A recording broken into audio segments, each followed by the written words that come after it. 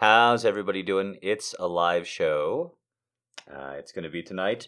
And just before we get started, I have to say tonight is a weird show. Before we get into it, we've got lots of requests for poetry, funny smut, all the rest of it. A little bit of a weird show on the author side. I've been snowed in at the end of the world. It's like 2 degrees outside. There's snow, there's wind, there's all kinds of elemental stuff. And so I have done everything I can to grab as much radiant heat as possible and then pack it into myself and then shut everything off so that you guys can have a good show. What that means is taking a really hot bath, taking a really hot lunch, not eating much besides, because believe it or not, digestion actually slows down your metabolism and shit. So not eating much, eating hot, taking a hot bath, and then I'm literally in a pair of sweats that I've owned forever, and then I'm wearing a pair of socks that one lady of the night got me. I'm wearing a robe that another lady of the night got me, and I'm under a blanket that a third lady of the night got me. So I'm as wrapped up as possible, and even relating this right now, none of the ladies here have any fucking clue what I'm saying. What I'm saying is I'm freezing my balls off and I'm miserable. So if this is one of those moments where everyone's like, hey, everybody, you ready to have a good time tonight? And everyone's like, yeah! And it's like, well, I'm not. I'm about to suffer for the next few hours.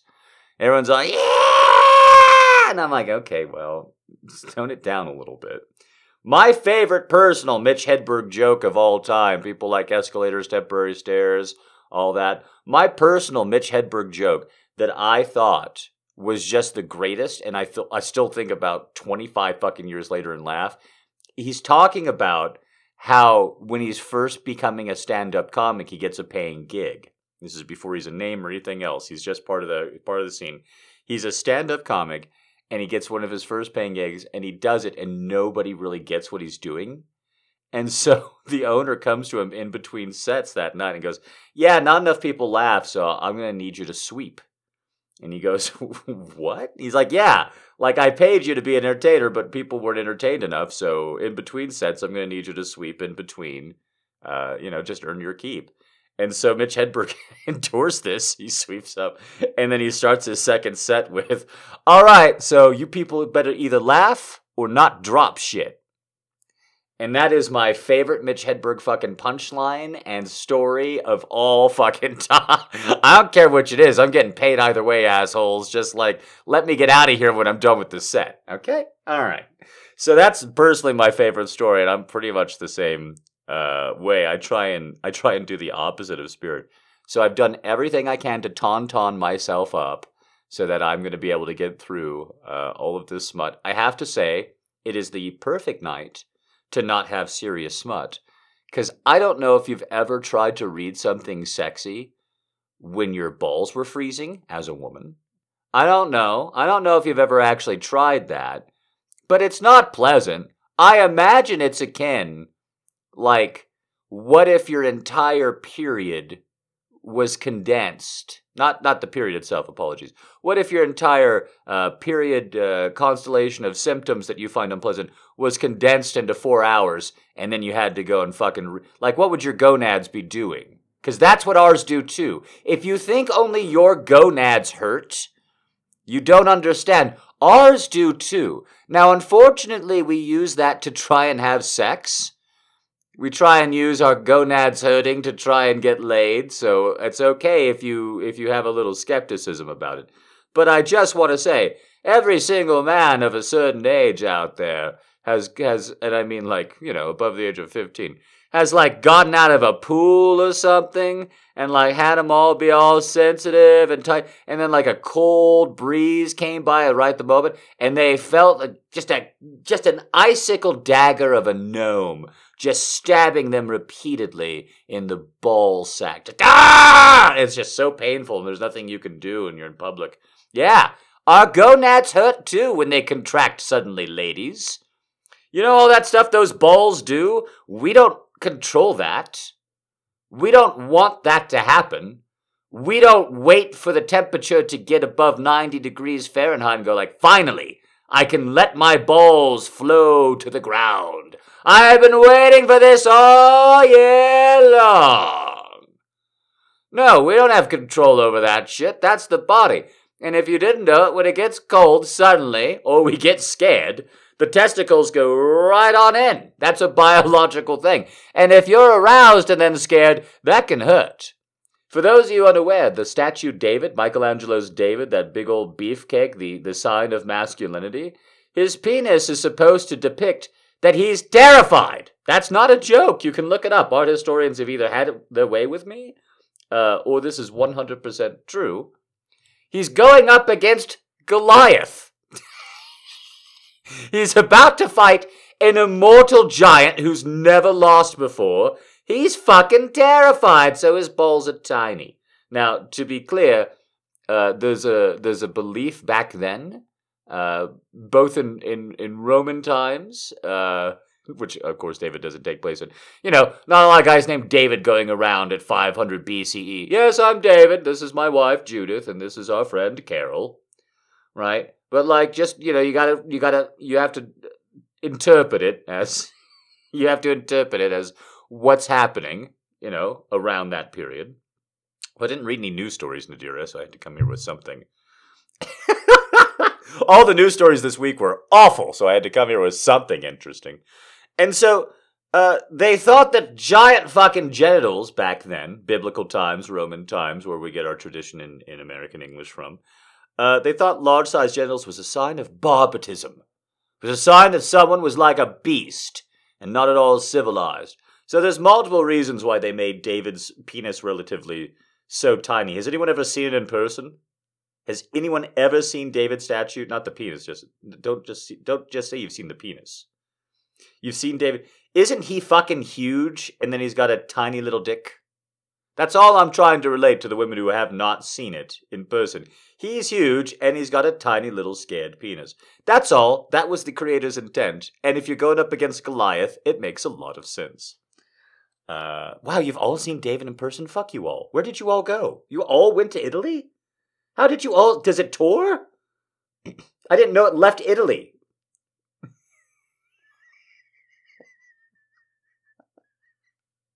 Everyone seen David in here? That's upsetting. All right, have you all seen Van Gogh's Bridge number 17? Huh?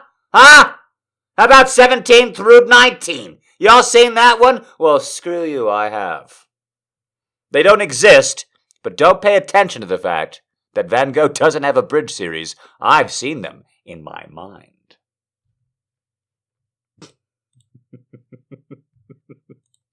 It's pretty great. If you're ever confused about how to sound like about art history, and you're talking about someone who from Europe between 1700 and 1900, just talk about their bridge series. Oh, their bridge period. Yeah. Oh, their blue period was very good, but their bridge period is what I really enjoyed. Because all them motherfuckers painted at least 25 fucking bridges. They all did. They all just kind of camped up next to someone. And if I were a painter, I would too.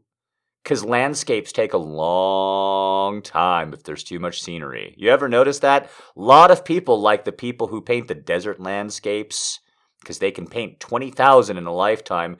There's a cactus, there's a cactus, there's some sand, and fuck you, I'm done.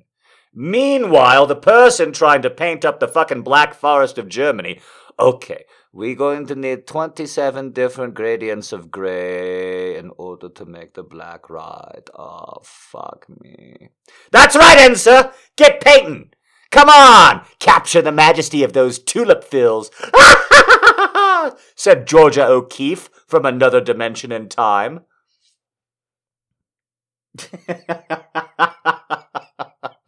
Art history jokes for 3 people. Okay. Can you imagine if I actually got my degree in that one? How fucking insane it would be? Because I would just never stop dropping it because nobody knows anything about art history, including art historians. They have to keep going back to Rodin and shit.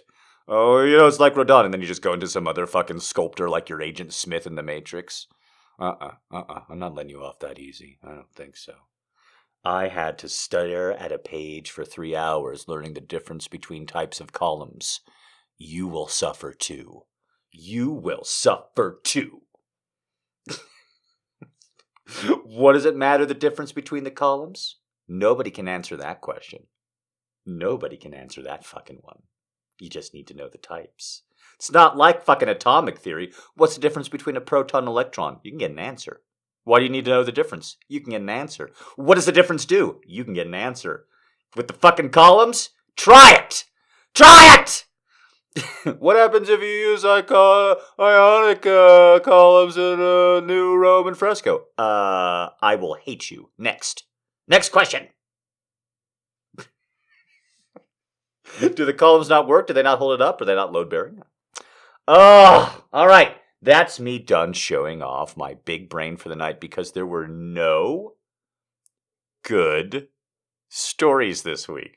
Not one. No robot saving a dog that I came across.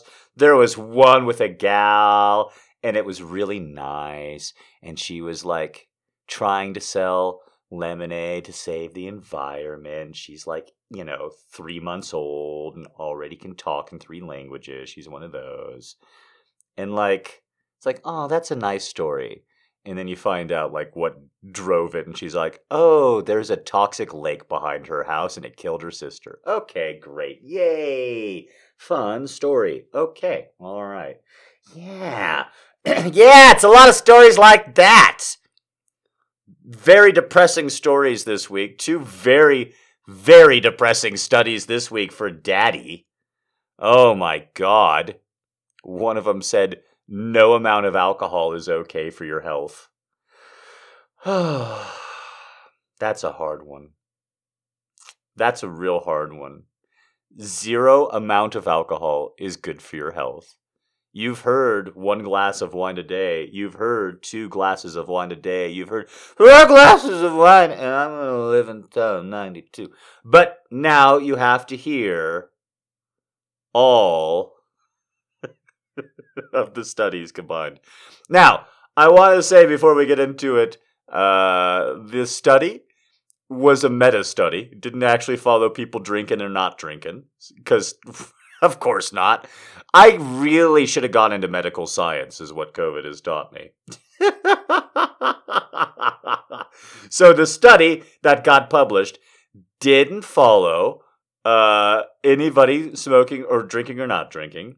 Instead, it just followed 20 other studies and came to its own conclusions. So there you go. But no amount of drinking is good for your health. So that one was a little rough. And then the second one was marijuana smokers are in fact developing emphysema. They're not calling it that, but that's what they're developing. Big study coming out by people who smoked marijuana lifelong are in fact reducing their lung capacity by about the same amount as nicotine smokers in cigarettes.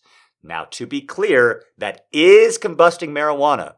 That is having THC through a fired source, not vaping or anything else. But it is in there. This is incredibly frustrating. Information to hear as someone who hasn't been smoking that long and is not afraid. I know you just heard me clear my throat. That's the cold. That's the tickle that the negative temperature is bringing in, not smoke. I haven't had any smoke today. That's kind of a bummer to read, but, just keep in mind you don't develop emphysema overnight. So if you've been smoking too much and your lung capacity is going down, stop smoking weed and start eating it.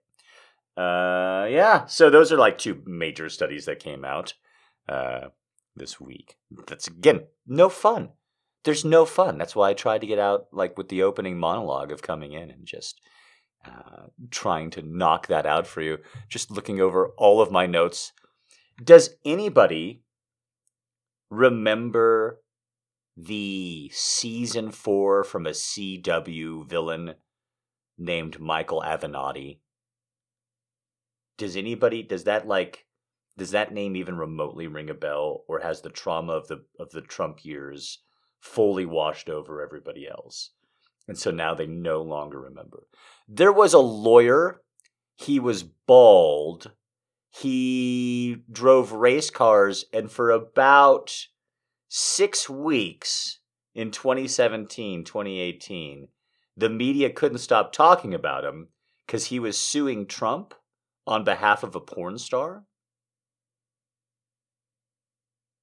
Is that slowly starting to connect in? Yeah. Daddy knows from his upbringing when he sees a total self-serving piece of shit. I wouldn't say that I know a lot of people or a lot of facets at all. But when I see somebody who's being totally insincere in a self-serving way, I know, because I had two parents like that who never turned it off. In public, in private, anything. And so when I see somebody like that, just totally self-serving, and they answer questions in a certain way, I know they're a piece of shit. And thus far, that feeling has never been proven wrong. I don't have it often, but it's never once been proven wrong. It's like the Highlander movie franchise. I can feel them from a distance. I can feel the void of manipulation, and I can just sense it immediately, and I can turn my attention to it without fear or distortion. And my God, I just knew that this guy was the worst. And the only reason people couldn't see it is because he was against Trump, who was the worst. And therefore, that kind of blinds people.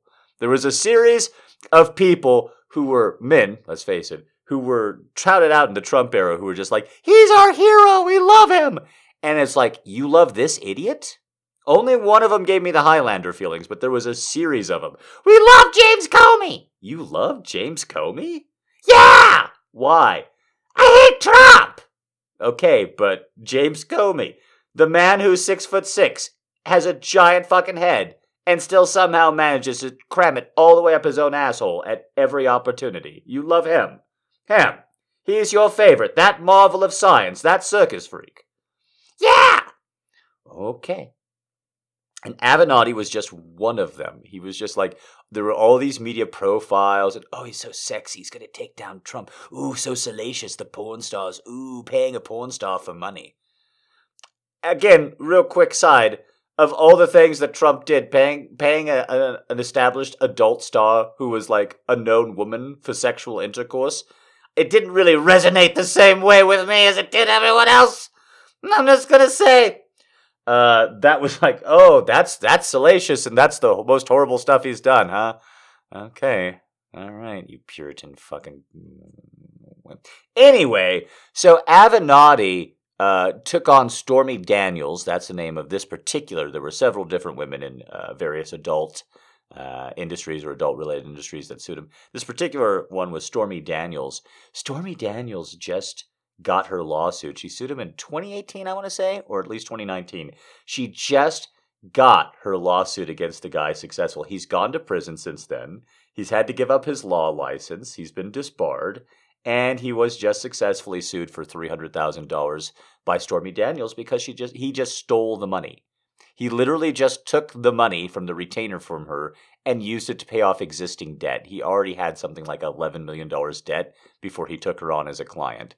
And he was just using the money for sushi and new shoes and race car fuel. Literally, I know that sounds like a joke, but race cars have their own fuel, and he was using it for that. And mostly to try and use it to get on TV where he could get new sacks of money. So he was just like kind of like a Ponzi scheme of one. And I have to say, that was deeply satisfying. Yeah, a lawyer can do that and get away with that for 10 fucking years. And in case you think, oh, he's a lawyer, that's how he got away with it, I would just like to remind you, Allison Mack in the NXIVM cult ran 3 different felonious international criminal conspiracies for a decade and got 3 years.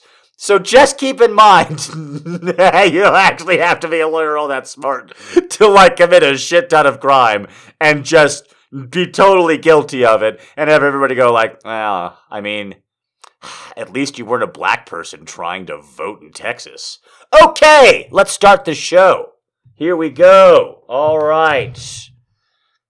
Hey, when it gets cold, my dander goes up. The balls go in. The testosterone increases. That's how it works. Lots of sweet poems tonight. Lots of lovely, lovely sweet poems tonight. Before we get to the dirty, dirty, dirty smut. Here we go. Things take the time they take. Don't worry. How many roads did St. Augustine follow before he became St. Augustine? Don't worry, Mary Oliver. The answer is also 3. They used to call him old Triped. Triped Augustine. That's what they called him back then. It feels good to love an angel. It feels better to fuck an angel, with her wings pinned back like a recently archived butterfly. We're gonna have to start banning this guy. Bo Burnham feels. Bo Burnham, overrated. In the hollow tree, in the old grey tower, the spectral owl doth dwell, dull, hated, despised, in the sunshine hour. But at dusk he's abroad and well, not a bird of the forest ever mates with him, all mock him outright by day. But at night, when the woods grow still and dim, the boldest will shrink away. Oh, when the night falls, and the roosts of the fowl, then is the reign of the horned owl. And the owl hath a bride who is fond and bold, and loveth the wood's deep gloom, and with eyes like a shine of the moon-eyed cold, she awaiteth her ghastly groom. Not the feather she moves, not a carol she sings, as she waits in her tree so still, but she, when her heart heareth the flapping wings, she hoots out her welcome shrill. Oh, when the moon shines and dogs do howl, then is the joy of the horned owl. Mourn not for the owl nor his gloomy plight, the owl hath his share of good. If a prisoner he be in broad daylight, he is lord in the dark green wood. Nor lonely the bird nor his ghastly mate, they are each unto each a pride. Thrice founder, perhaps, since a strange dark fate hath rent them from all beside. So when the night falls and the dogs do howl, sing ho for the realm of the horned owl. We know not alway who are kings by day, but the king by night is the bold brown owl. The Owl by Brian Waller Proctor.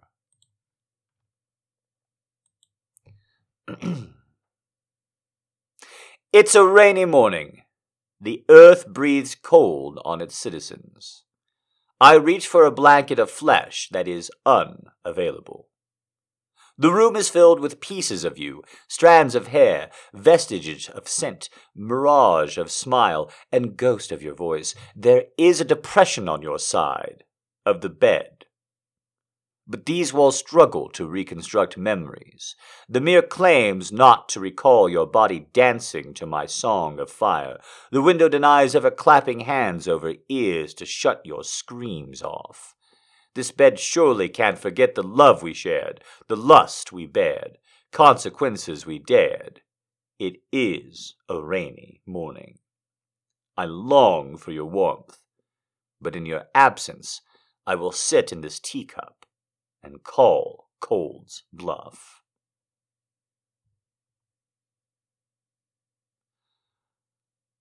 Cold Room by Jide Badmus. Badmus. Interesting poems today's. Thank you, ladies. Everybody who requested them know that this show couldn't happen without you. This was gruesome. Fighting over a ham sandwich with one tiny cat of Rome, he leaped on my arm and half hung on the food, half hung on my shirt and coat. I tore it apart, let him have his portion. I think I lifted him down, sandwich and all, on the sidewalk, and sat with my own sandwich beside him. Maybe I petted his bony head and felt him shiver. I have told the story over and over. Some things root in my mind. His boldness, of course, was frightening and unexpected. His stubbornness through hunger drove him mad. It was the breaking of boundaries, the sudden invasion, but not only that, it was the sharing of food and the sharing of space. He didn't run into an alley or into a cellar. He sat beside me, eating, and I didn't run into a territoria, say, shaking, with food on my lips and blood on my cheeks, sobbing. But not only that, I'd gone there to eat and to wait for someone.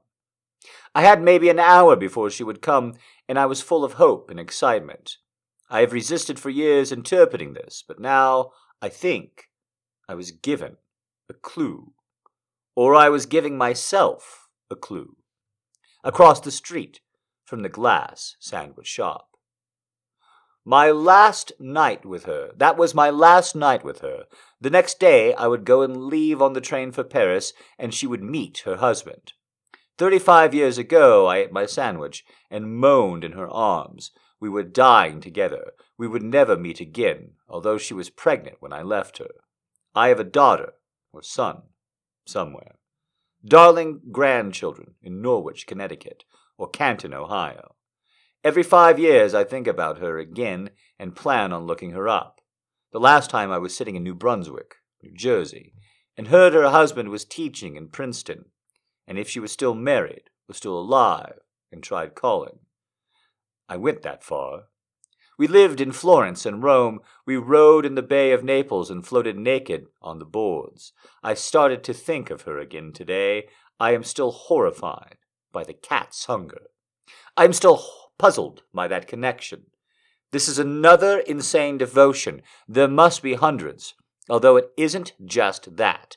There is no pain, and the thought is fleeting and sweet. I think it's my own dumb boyhood, walking around with Slavic cheeks and burning, stupid eyes. I think I gave the cat half of my sandwich to buy my life. I think I broke it in half as a decent sacrifice. It was this I bought. The red Cloyas, the split rocking chair, the silk lampshade. Happiness. I watched him with pleasure. I bought memory. I could have lost it. How crazy it sounds, his face twisted with cunning, the wind blowing through his hair, his jaw working. Another Insane Devotion by Gerald Stern.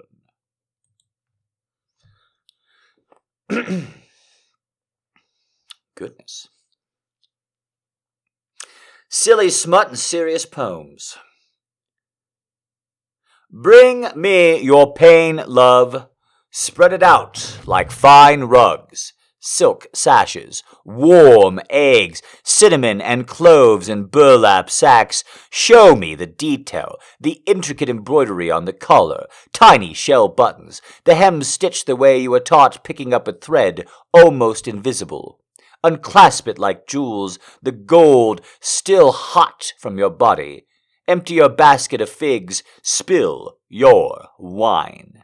The hard nugget of pain, I would suck it, cradling it on my tongue like the slick seed of pomegranate. I would lift it tenderly, as a great animal might carry a small one in the private cave of the mouth.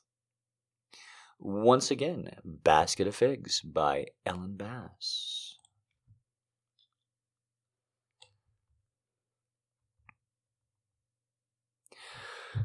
There is a word we use to plug holes with.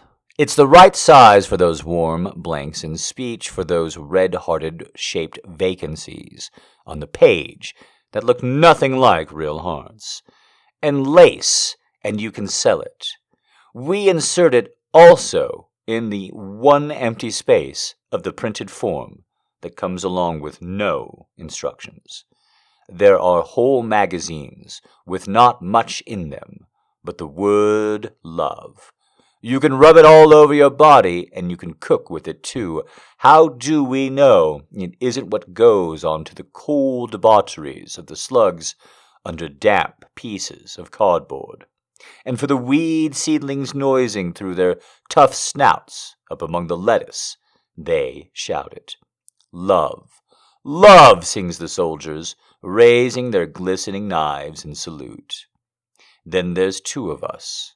This word is far too short for us. It has only 4 letters, too sparse to fill those deep, bare vacuums between the stars that press on us with their deafness. It's not love we don't wish to fall into, but that fear. This word is not enough, but will have to do. It's a single vowel in this metallic silence, a mouth that says "oh" again and again in wonder and pain, a breath, a finger, a grip on the cliffside.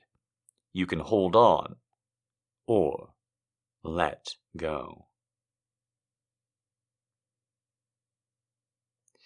Variations on the Word Love by Margaret Atwood.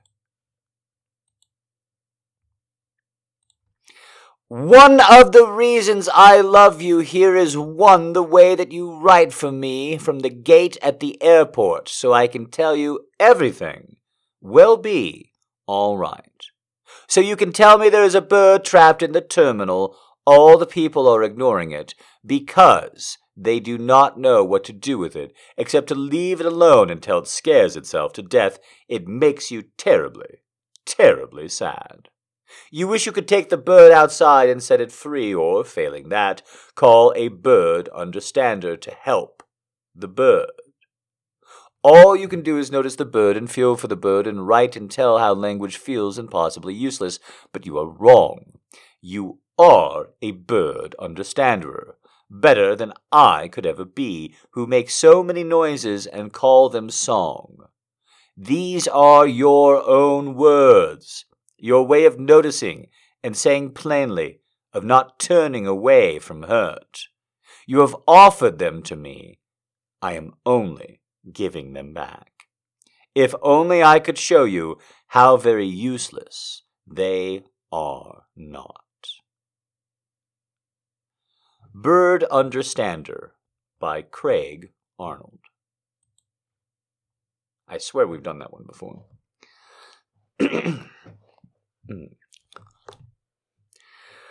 Rain will fall again on your smooth pavement.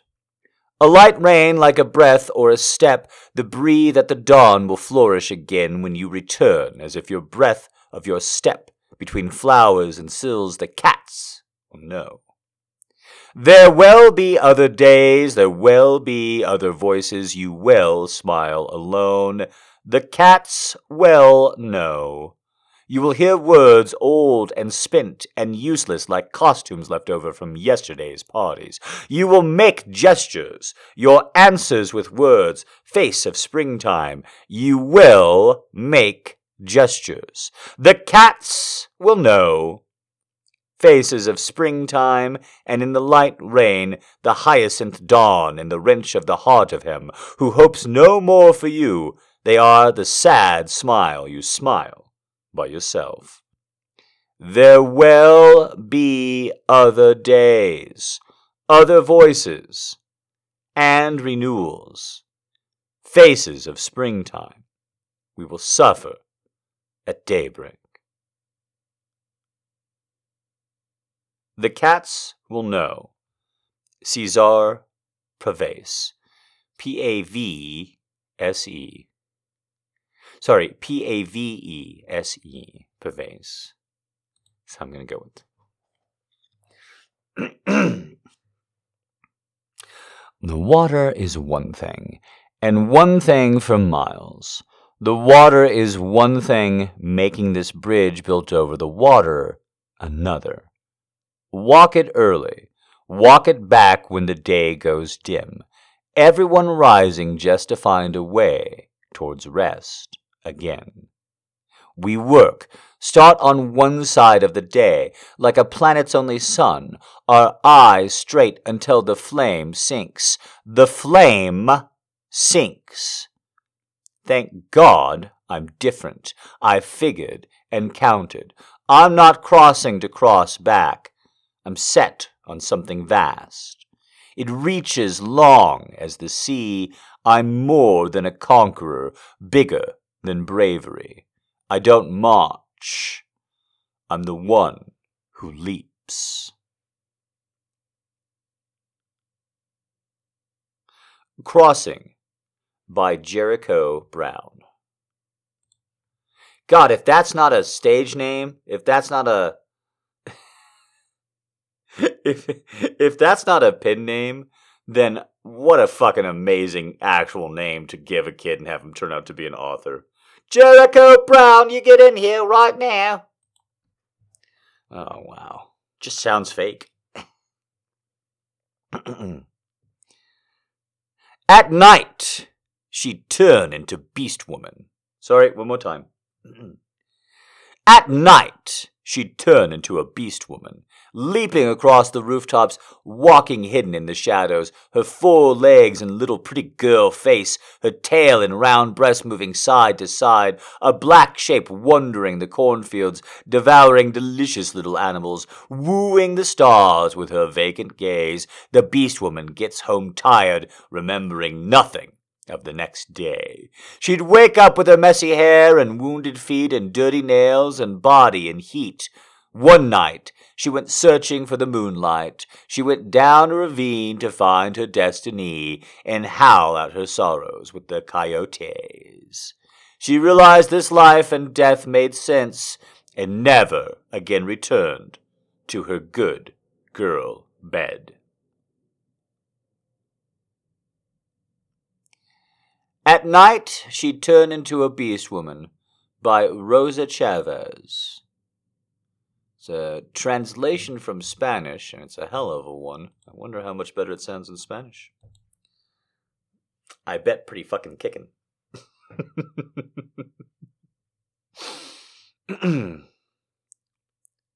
What song would you render on the eve of another storm? In a prayer house, bats perched on the speaker besides the pulpit. I believed they could hear us, and like the old days, we speak in tongues like our ancestors, but we don't know what God made of it. This was one of the earliest miracles. I knew they were without food, and they left at almost the same time, just after a Maghrib prayer, 3 days earlier. I still don't know what bats eat. Flame of the lantern dances in its glass. After the prayer, we whispered into our palms. I was silent, but my eyes were stuck on the bats. I was relieved when they flew out of the window, back under the sky, where every miracle belongs. Bats by Hussein Ahmed. And we've got one last poem. So here's hoping you've been enjoying the selection. The ladies brought them all out, and they did suggest everything. I am just pulling them up one by one in cold reading. Hope you're enjoying. Come on out to a live show sometime, won't you? 10 Eastern on Fridays. We have new girls, and I love to see them there each and every time. Okay, here we go. It seems like all of my poems after this will be different.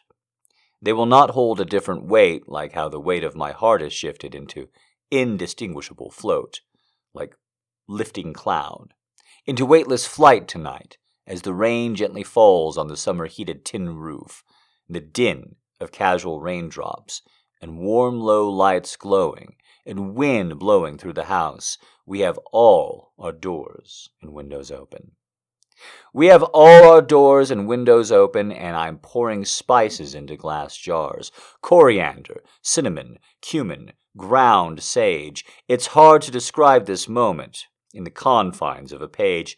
Tiny hills of vibrant color and intoxicating fragrance, and you hear the cadence of my heart from the kitchen where you build the perfect flitting slip-in shelves for our spices over the stove. Match the colors to yours. I have all my doors and all windows open to you. I have all my doors and windows open to you, and you have come all the way inside, sat down at the table of my deepest desires, and lit a fire to warm us both. The wind blowing through the house, the rain gently giving way to turmeric sunrise. To you, darling, you are my wife. You are my wife. And it's like I have been waiting my whole life to say those words, and I feel held in a way I have never felt before, to look down at my fingers, dusted with ginger and thyme, and to see the gold of my wedding band glint in the shine of the warm, low light. I am yours. You are mine. Promised on Zoom in our garden of giant zinnia and hummingbird vines, sung out in the morning song of bluebirds, this union that ripples love out to the world and infinites back into us again. My love. In the fine powder of these spices, ground up essence of oregano and basil, I see our love in every atom suddenly, in every cell, and in me, finally, exhales. And perhaps that is the wind. Perhaps that is the wind. Blowing through the house, this releases of our eternal searching and finding you there, calling me on you forever, naming me your always, to have and to hold, till death do us part and start all over again, looking only for each other's hearts, taking my life in your hands, eternal, marrying me to the heavens, latching me to the star trail of your white dress, in the orbital dance, this lift and spin, this knowing from within that all my poems after this will be different, because you are my wife. Filling Spice Jars as Your Wife by Kai Kogan. You just knew that had to be written by a woman for a woman. There's too much cooking and there's too much talking about how doing something for the household is a thing of love. See, it was too sweet. I had to ruin it a little bit. You knew it had to be written by a woman, even though you suspected deep down. You wanted to be written by a man. I know you did. I know you did. Nope. You knew deep down. Too much gardening, too much being happy, too much being vulnerable, strength. Had to be a woman. All right, here's hoping you enjoyed the poetry tonight. We've got a couple of love letters, and then we're into the silly smut. Can you tell when it's cold that I'm ready to get the fuck out of here? Don't get me wrong. I want to entertain you and everyone have a good night. Can you tell? Can you tell I'm just a little bit more focused, even in the rambling and the personal stories and everything? Just a little bit. It's almost like there's this tiny, tiny, jagged ice dagger being slowly knife-jagged up my asshole. You know, it's not all at once. It's not super painful. It's just, you know, every couple of, 15, 20 minutes, you can just get a little bit deeper and you're like, I'd like to stop that, please. I'm not meant to be this cold. I do fine in Celsius temperatures of 40 plus. 40 to 45 plus, I'm a dynamo. I will sit across from you in a room with no AC or anything else, and I will just straight up like fucking Colonel Clinks your ass out of existence. I will just stare you down as I watch the heat dissolve your thoughts. 100%. Oh, man. I don't even think about it twice. It doesn't even scare me. One of my favorite Discworld moments of all time, Sam Vimes. In the Discworld universe, trolls aren't stupid. They just need to be cold in order to think physiologically. Their brains literally need a physical heat sink. That's why they're always beneath bridges, is because the cool water, if they're submerged in it, they can think really well. In the Discworld universe, their brains, they overheat real quick. So in one scene, there's a troll mob boss, and one of the top cops is going to go against him in a head-on-head, and the encounter for the troll boss is in an ice house. So the troll can think as quick as he possibly fucking can against this cop so that he can come up with the best thing. And after the end of this, you know, the cop's like, you goddamn asshole, that's actually pretty brilliant. He thinks, next time, we're meeting in a sauna.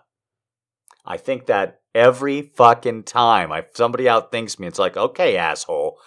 You set everything up, you win this time. Next time we're playing it on my territory. Let's see how it fucking goes. All right, we've got 4 love letters. Let's get right on into them. Okay. I cannot get this beautiful afternoon out of my head. Above me where I lay, the grass was silhouetted against the blue of the heavens. Small clouds were rushing past, the wind drove them on an endless journey. Then, close to me, was the most lovely of all.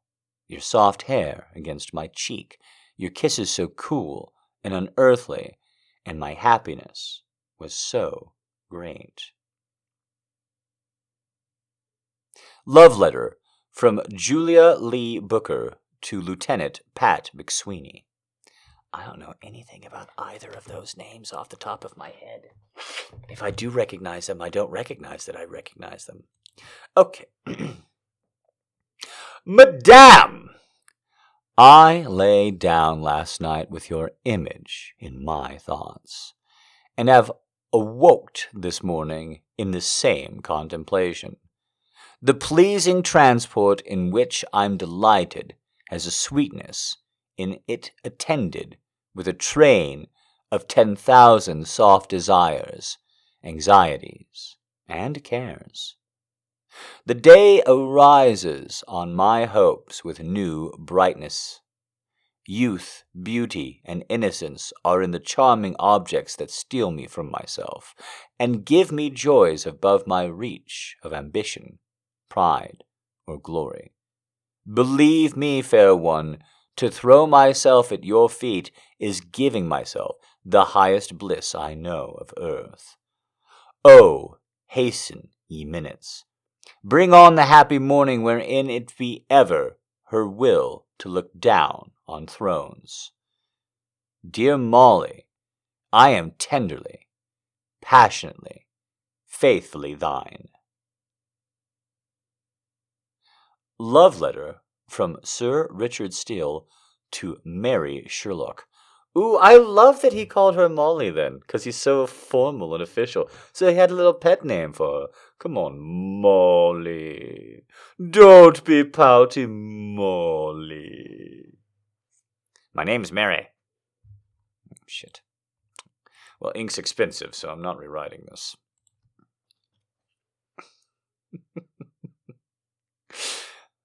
I don't know anything dreadful enough to liken to you. You are like a sweet forest of pleasant glades and whispering branches, where people wander on in its playing shadows, they know not how far, and when they come to the center of it, it is all cold and impenetrable. And when they would fain turn, lo, they are hedged with briars and thorns, and cannot escape. You are like the bright, soft, swelling, lovely fields of a high glacier, covered with fresh morning snow, which is heavenly to the eye and soft to the winning of the foot, but beneath there are winding clefts and dark places in the cold, cold ice, where men fall and do not rise again.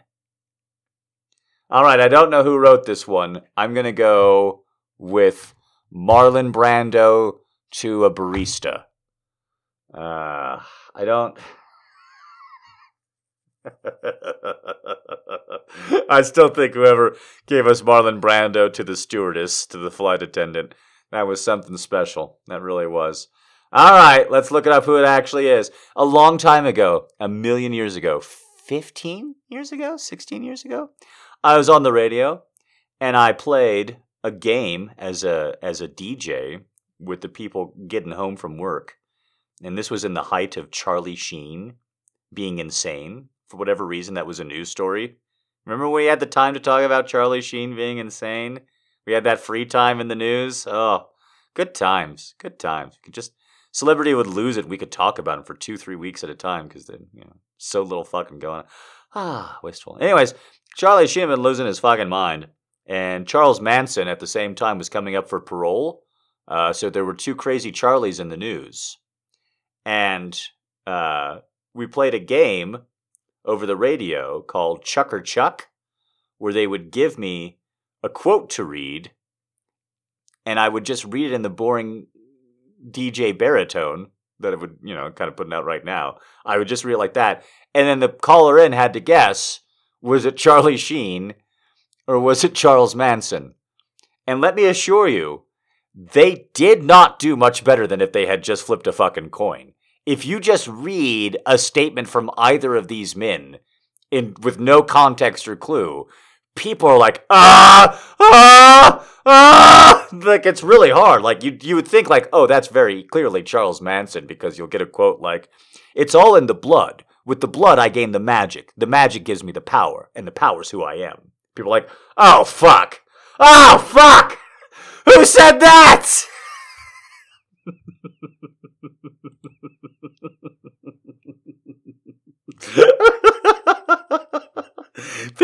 People were not playing for anything. There was no prize, right? It was just a game. It was just a call-in game to pass the time for people's commute home. Just to be clear, there was no prize, and people had little mini breakdowns because they were like, oh God, oh God, oh God. I'm not an idiot. I just don't know who it's for. I made that joke. Kelly made a joke that Kanye sounds like Kanye West. I actually made that joke. I was really, really mad when Kanye said that he had dragon blood. Excuse me, sir. Excuse me. You do not represent all of us who have dragon blood in our system. Some of us use that power for good, okay? You do not represent everybody who has dragon blood in their fucking system. Easy. All right? Don't fucking put that on us. It's just like albinos. It's only the evil ones who ever get in the movies. The two twins from the Matrix movies, Kevin Spacey. It's just a theme. One of my favorite movie reviews of all time is for a movie called Moon with Sam Rockwell and Kevin Spacey. The review is simply, Kevin Spacey plays a... Oh, God damn it. Son of a bitch. See? I already ruined it because it's over a decade old, that fucking movie. All right, one more time. The review for Moon that I love so much that gives nothing away. Because it's a movie where you're not supposed to know anything going into it. Kevin Spacey is an authoritarian, creepy robot. He also plays one in 2009's Moon.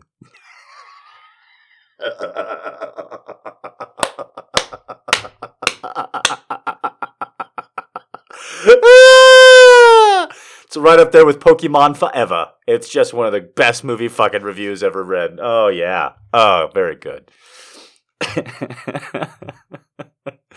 Watch Moon if you've never seen it and you just want to watch a guy play with himself for an hour, because I know a lot of you are into that.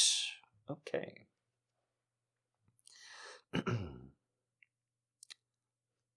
Oh, I was about to read that one again. I don't know who any of these people are.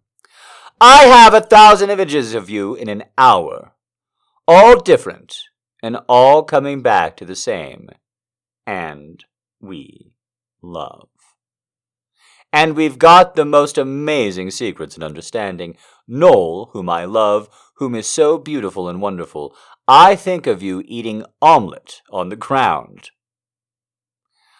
I didn't mess that line up. I'm just going to read it again because it sounded like I messed it up, but I'm reading it verbatim.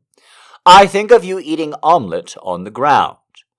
I think of you once against the skyline and on a hill that Sunday morning.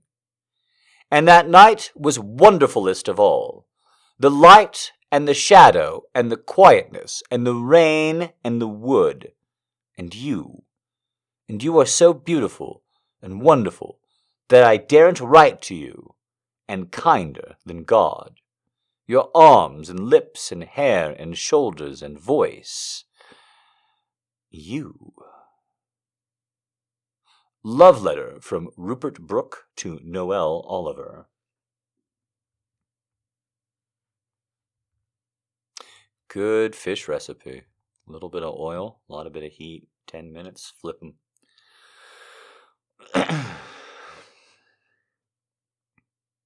Last love letter for tonight, for all you sappy, sappy girls.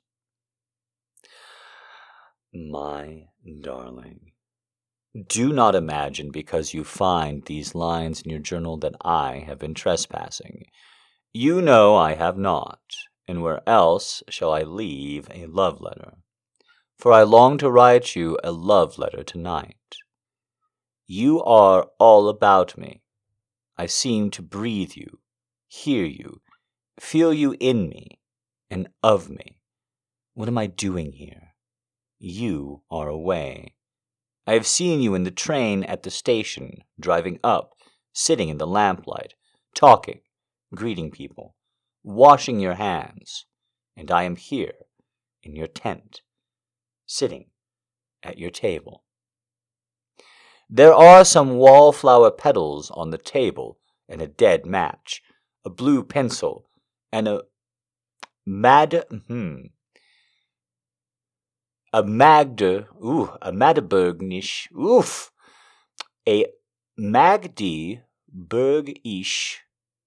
Zeitung. I'm going to spell that out for you so you can see why I was struggling with that. Magdeburgischeitung.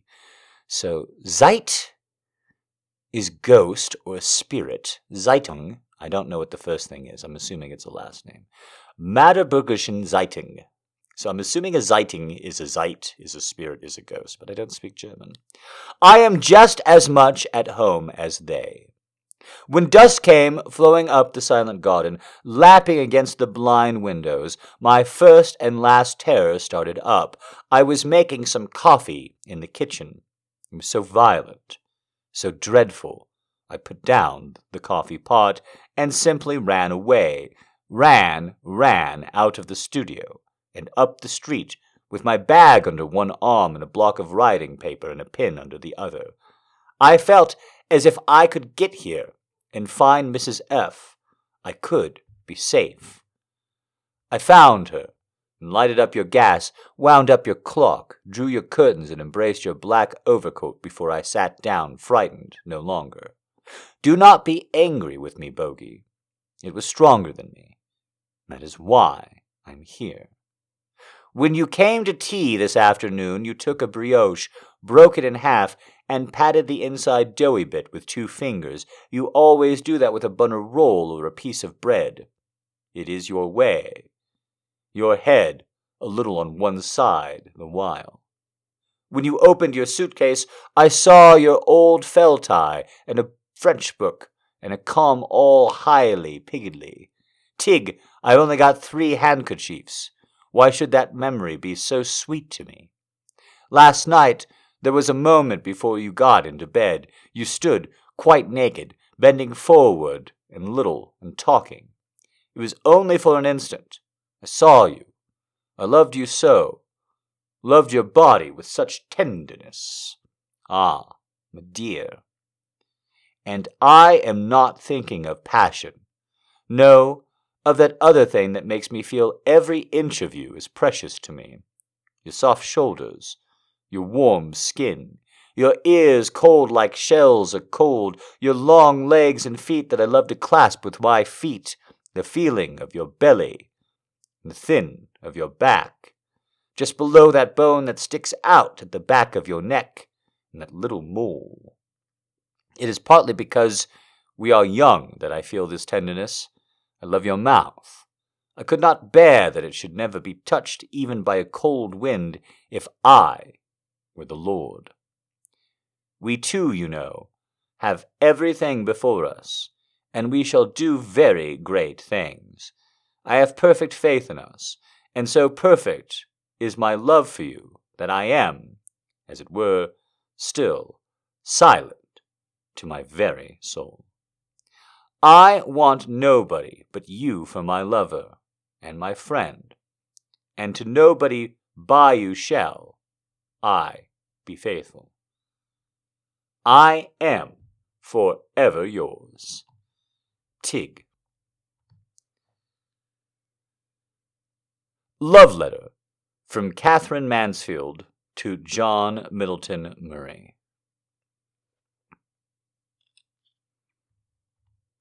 Goodness. When she says she likes to pat your belly and it makes her hot, that means she really like you. All right, guys, that is the last of the love letters for tonight. Been going a pretty good hour, so we'll see how many of these we get through. We've got some pretty cute-looking smut, but you never really know how long it's going to take me to get through these. So let me look. Okay, I'm going to start with the shortest first. Thank you very much. Tip them if you've got them. If you're happy that we're back and all that good stuff, smoke them if you can. Don't even worry about it if you can't. Thank you very much for everybody who came out. Everybody who suggested something. Everybody who comes out to a live show. You do make the experience all the more worthwhile for me. And yes, the evil gnome of ice that's slowly spelunking up my anus. 100%. Okay.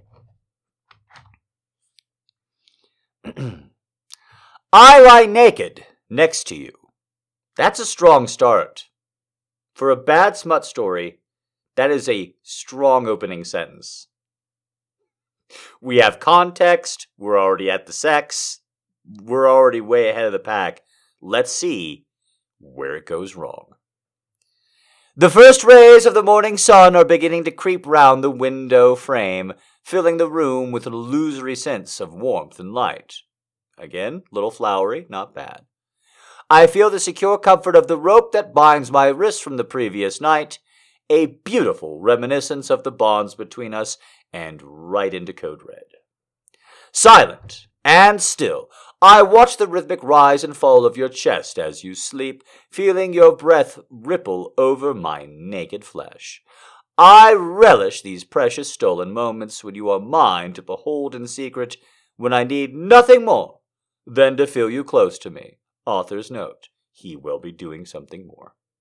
I long to rouse you softly and gently, to seduce you with every inch of my body, adore you in every way I demand to be adored. I instinctively know the shy, playful kisses that will tease your senses, the smoldering touch that will drive you wild with desire, the powerful pleading look of submission in my eyes that will excite your imagination and affirm your control. Yet these are gifts that are mine to give only with your permission. Dare I indulge in this forbidden pleasure? Cautiously, I reach out and run my bound hands through your hair, placing a soft kiss on your lips. You begin to stir and open sleepy eyes and look at me. Naughty. You whisper sternly before returning my kiss. I instantly avert my eyes, looking downward. Look at me. The firm hand under my chin drives my head to your gaze, and I lovingly look upon you with meek, apologetic eyes. Gripping the back of my neck, you coil your fist in my thick curls, pulling me upward to my knees as you circle me, dragging me deeper under your commanding spell. Just gonna tell you, nice ladies at home, I wake up pretty good. I can jump out of bed without a groan. If you expect me to wake up and dom your fucking ass to the point where I, stand up and walk around you in the bed, get a fucking zookeeper, all right? You looking for that level of animal control, get in a relationship with a fucking zookeeper. They have fucking training on that shit. Lady, I will dominate you in the morning, but I need you to answer a real quick question before I open my eyes, okay? Lady, I need you to answer a real quick question before I open my fucking eyes, given that we both know that you're tied down like I'm moving across country in a hatchback, okay? I need you to answer just one question. It's a numerical one. How many scenes in the story of O plus the entire 50 Shades franchise take place in the fucking daylight? Just numerically. Just give me your number. Just give me your fucking number. Okay?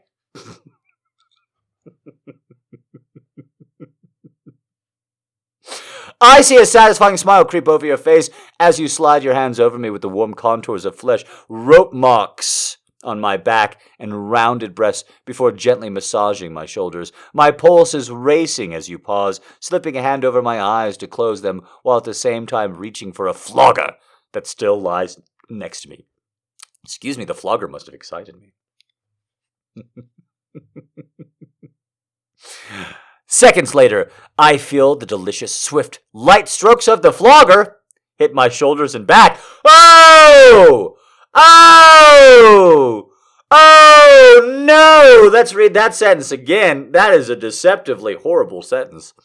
Seconds later, I feel the delicious, swift, light strokes, of the flogger, hit my shoulders, and back. Ah! Ah! Where in the back? Where in the back? The kidneys live there. Don't hit somebody with a flogger where the kidneys live.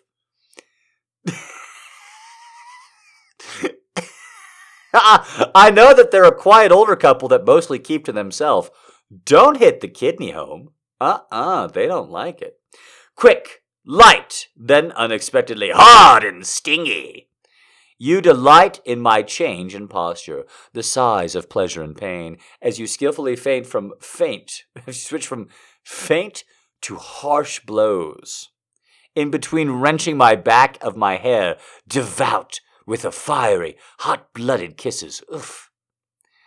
Just real quick again, if I'm beating you, I'm not kissing you. Doesn't matter if I'm holding something or just whipping your ass. If I'm whipping your ass, I am not kissing you. Not at the same time. Before and after, sure. Not during. What kind of weird goddamn chimpanzee BDSM is that? My breath quickens and I feel your hardness against me and I begin to slip into the blissful, dreamy state of self-consciousness. You drop the flogger and move round to stand before me, letting your hands run wild through my hair. After gently forcing my head back, you let out a loud moan as you push your cock deep into my warm, supple mouth.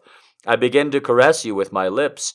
No, you don't. Not if he's shoving his cock in your mouth. You're not caressing shit. Sliding them up and down your shaft, teasing them with my tip and my tongue, you gently guide me with your hands, gripping my hair as you begin to reach your climax. Well, that's a damn good blowjob. I shudder with ecstasy in pleasuring you this way and satisfying you while under your control. Just as you are about to reach the point of no return, you pull out. Turn over, you order, a sense of urgency in your voice. On your knees! At your shoulders! The words can hardly escape my lips before I have complied with the order. Woo. That sounds like I got the wrong pronoun, but I did not. She says the words can hardly escape my lips. Perfect! You declare as you enter me from behind. I gasp as you manipulate my movements, thinking I might explode right there and then. You have total control now, rolling in and out of me, smaller movements giving way to bigger, wider movements. Just at this point, I am so close, and I can't take much more. You stop abruptly. You want to come so badly, but you are in control. You make me beg. May I? Please, sir? The shy acquiescence in my voice is enough to push you over the edge, and your whole body convulses as you repeatedly come inside me in thick, misty waves, each one causing your entire body to shake with pleasure. You pull me back by my hair to show me I have your permission. I begin to quiver, biting my lip and clenching myself around you. My moans grow louder and faster, and I erupt in a lingering, earth-shattering orgasm before collapsing exhausted onto bed. You softly kiss my neck and gently untie my bound hands. I turn my face to you and look deep into your eyes as you hold me in your arms. My eyes begin to well up, and tears begin to run down my cheeks. Thank you, I whisper, with every inch of me. Don't whisper with your whole body. It's scary. Most women I know try not to queef after sex. In fact, I'm going to be real honest with you. I thought that's what they were running into the bathroom to do until I learned about the whole peeing thing at like age 22, age 23. I thought, for sure, they just got to fart out of one hole. Fart or burp. After everything I just did, it's like stuffing air into an accordion. It's got to go somewhere.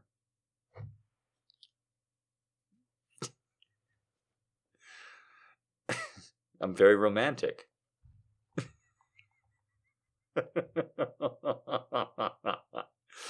Oh, I fucking wish this was 50 Shades for people who have not read 50 fucking Shades. I don't remember Christian ever fucking her up like that. Like, come here, little college student. In the kidney shot. That's how I like it. I remember listening to a feminist thing about porn. This is a long time ago. This is my red pill period, back when I'm reading about the red pill and like hating the manosphere and shit.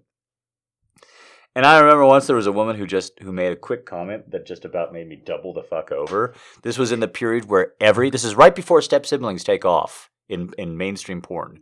This is right before they figure out, how do we get 50-year-old men and 18-year-old women on screen again without everybody coming for our heads? Oh, I got it. Steps. Yeah, okay. All right. This is right before porn has that invention. Okay? Just right before it.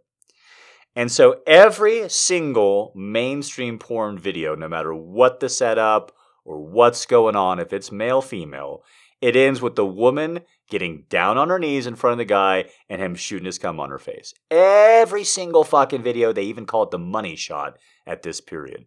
For about 5 years there, maybe 10 years in mainstream porn, every single porn ends with the quote-unquote money shot of the guy coming on the woman's face. And the woman going, ah! Ah! Woo! And I was reading this, I was taking place in this, reading this feminist seminar on porn, and it was women who were making porn that was more for women. Little did I know I was doing homework at the time for future Jack. And one of the women just casually said, like, we have to educate, but also ignore the men out there, because as far as I can tell, the average American man thinks that the average woman's orgasm receptors are skin cells waiting for his ejaculation on her face. And I think about that all the fucking time.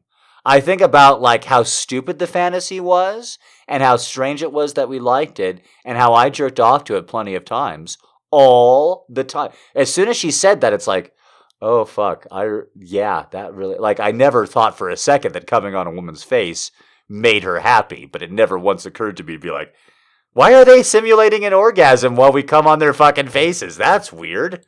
Never once. Never even occurred to me. It's like you need to listen to women every once in a while. And then I don't anyway. All right. Here we go. We got at least one more sexy story. Let's see how long it takes us to get through this one. We are already starting off on a note that dyslexic me just hates. First word. Here we go. Alice Spade, spelled AlYce.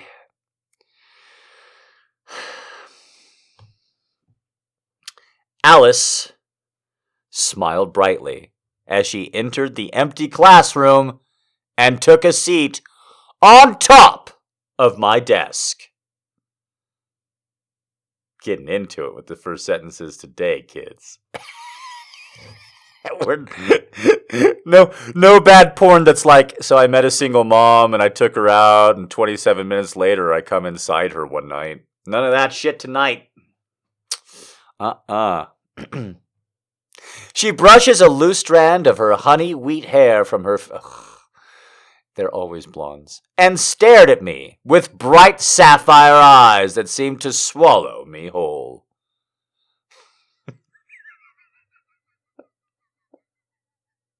You couldn't think of another way to say that in a porn? She reached forward with a well-manicured hand, touched my cheek gently, and then pulled me closer. Where are all these college girls getting these manicures? And are they getting all these manicures on the way to and from Chick-fil-A? Out of curiosity?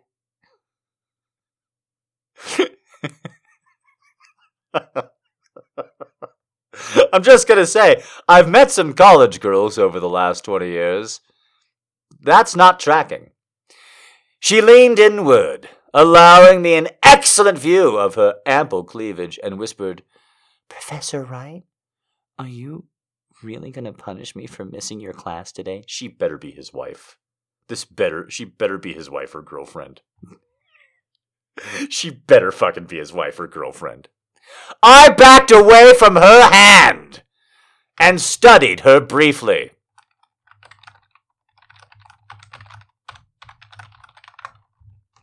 One more time. This is sorry for all the women hearing this. This is for the live show gals. One more time.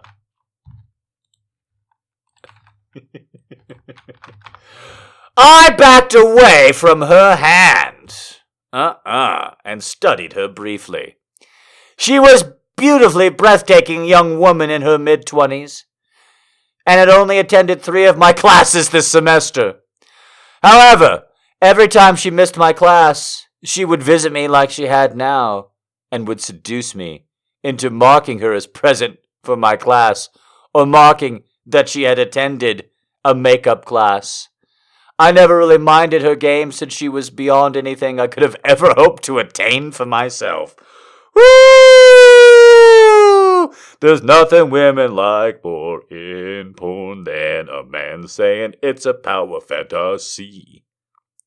There's nothing women like more about a power fantasy in porn than a man saying, I am not attractive. But because I'm a man in this situation, look at what happened to me. That gets the women wet. Wet. She stood around 6 foot tall, 3 inches shorter than myself, and was rather thin for her height, but not unhealthily so. She carried a size 38C chest, which was plenty for me, and had a decent waistline. She normally wore simple attire, but wore it in such a manner I couldn't help but notice the curvature of her body.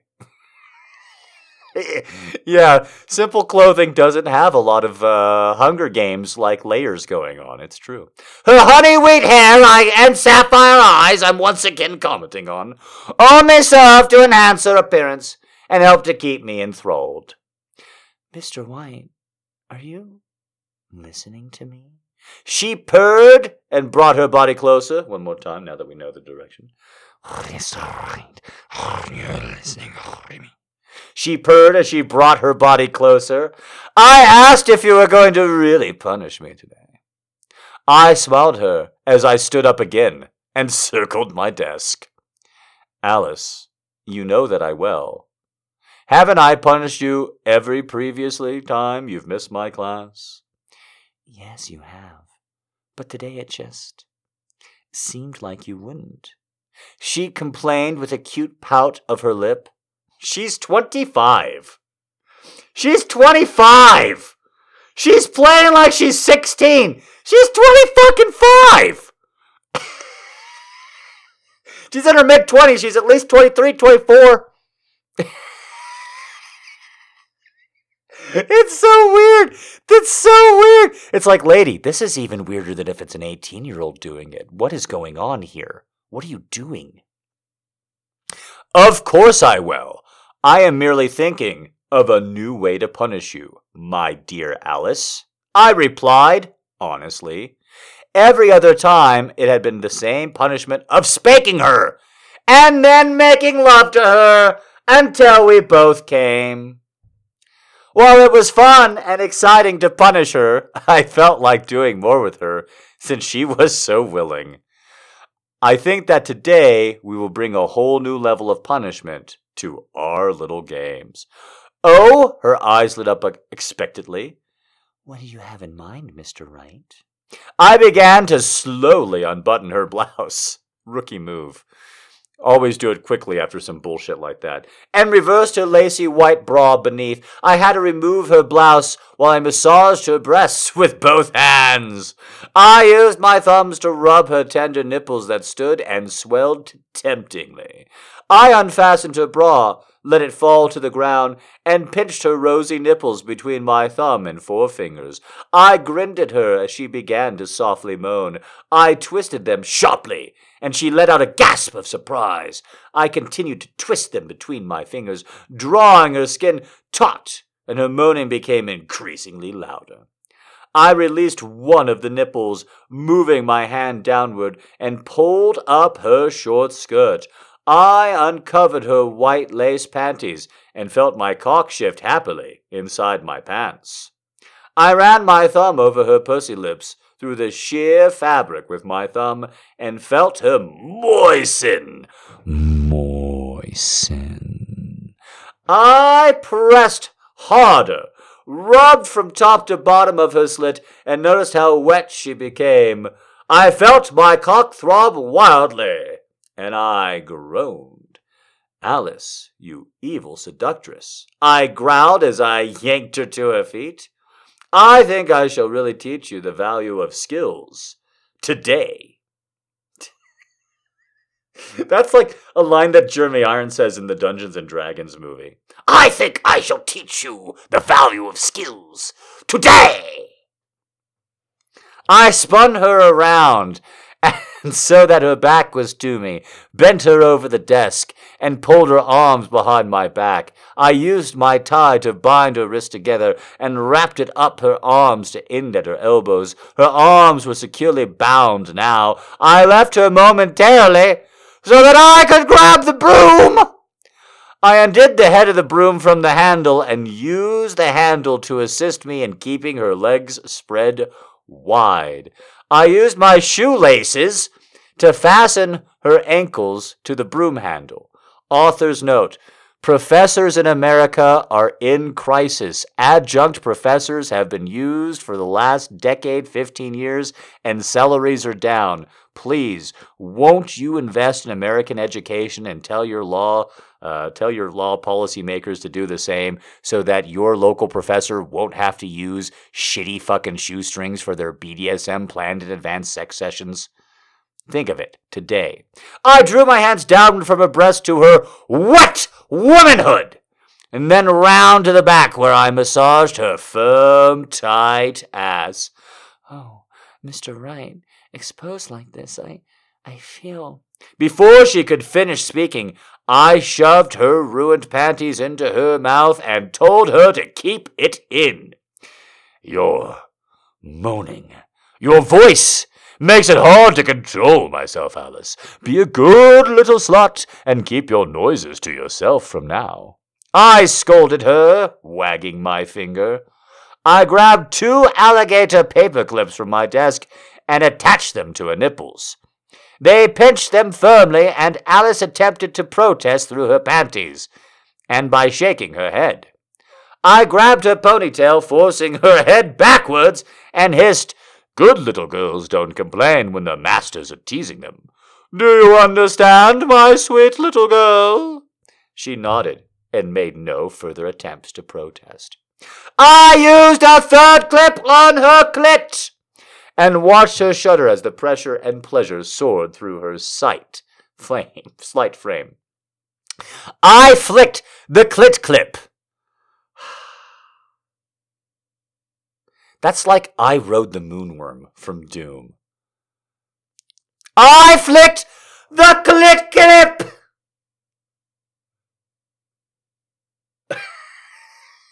Arms out wide. Men just bashing their hands together. I flicked the clit clip, and her knees almost buckled from the intensity of her pleasure. Pleasure? Pleasure is something I have to read if I'm reading it verbatim. Her pussy was soaking wet now and dripped onto my desk. I knelt beside her, used my fingers to spread her lips, and watched as the juices slid down the sides of her wet hole. I leaned inward, ran my tongue across her gaping entrance, and tasted her sweetly sour juices. I drove my tongue deep inside her and lapped up her nectar. As I savored her, I reached into my pants, withdrew my rock-solid cock, and rubbed my thumb over the tip. My body convulses with intense desire, and I had severe difficulty maintaining self-control and composure. I moved from her while I struggled to regain myself, and I was recovering, though I thought about new ways to tantalize her. I couldn't be the only one enjoying this. I opened the glass cabinet that securely held the supplies needed for my class. That's That's like a Vincent Adult Man line. That's so fucking funny. I opened the glass cabinet that secured the supplies I needed to teach my class because I'm a class teacher. And removed several items from within. Yes, don't be specific. I set the items on the desk beside her and relocked the cabinet, safety first. I pour some cold oil down over her puckered anus, and I let it flow across her opened pussy. Ooh, no good. You gotta keep them separated. I set the bottle aside before I picked up 2 of the thicker test tubes. Oh no! And rubbed one against her anus.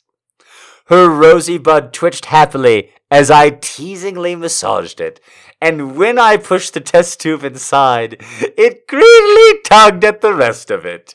I shoved the remaining length in, and then grinned when her asshole tried to devour the small bit remaining.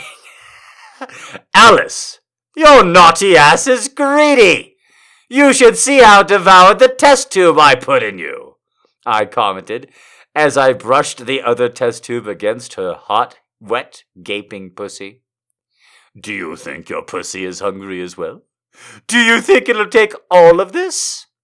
She wiggled her bottom and pleaded at me with sparkling sapphire eyes between wheat field hair. I ran the test tube forcefully into her hole and groaned. Her sensational pussy easily consumed it, and I wanted to do the same with my cock. I had to walk around in front of her in order to keep myself in check. I removed her panties, jammed my hard-on into her mouth, and began to rock back and forth. Her surprise only added to my enjoyment, and I found myself unable to stop. I grabbed her head, pulled her closer, and pushed my cock deeper.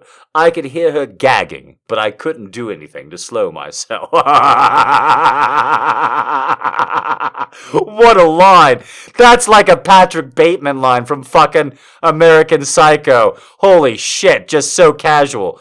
After a moment, she managed to take me without gagging, and soon she was working her tongue skillfully over my cock. I quickened my pace as she increased her skill, and suddenly I filled her mouth with my hot, sticky semen. I grabbed her chin and demanded she swallow all of it. No wasting anything, I told her. When she faithfully obeyed me, I removed my cock and kissed her passionately. She tasted like salty cherry chapstick.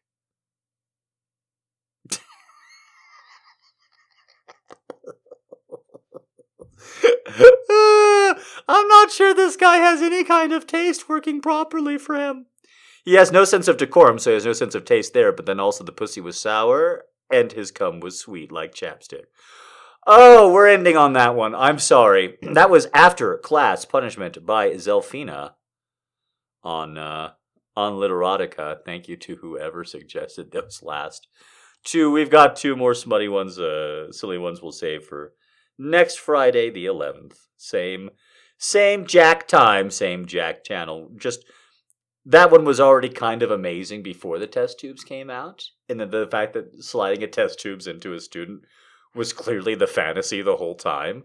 Like, that's 100%. That's a winner.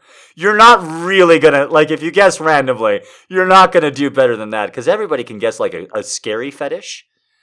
Or, like, he likes to chain her up until she poos or pees, and then he fucks her, like, eh. But we're all going to see that coming from a mile away, and it's going to be gross.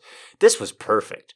This was a guy who kind of sounded normal for like 4 or 5 paragraphs, and then it turns out that what he really gets off over is just shoving test tubes into gals.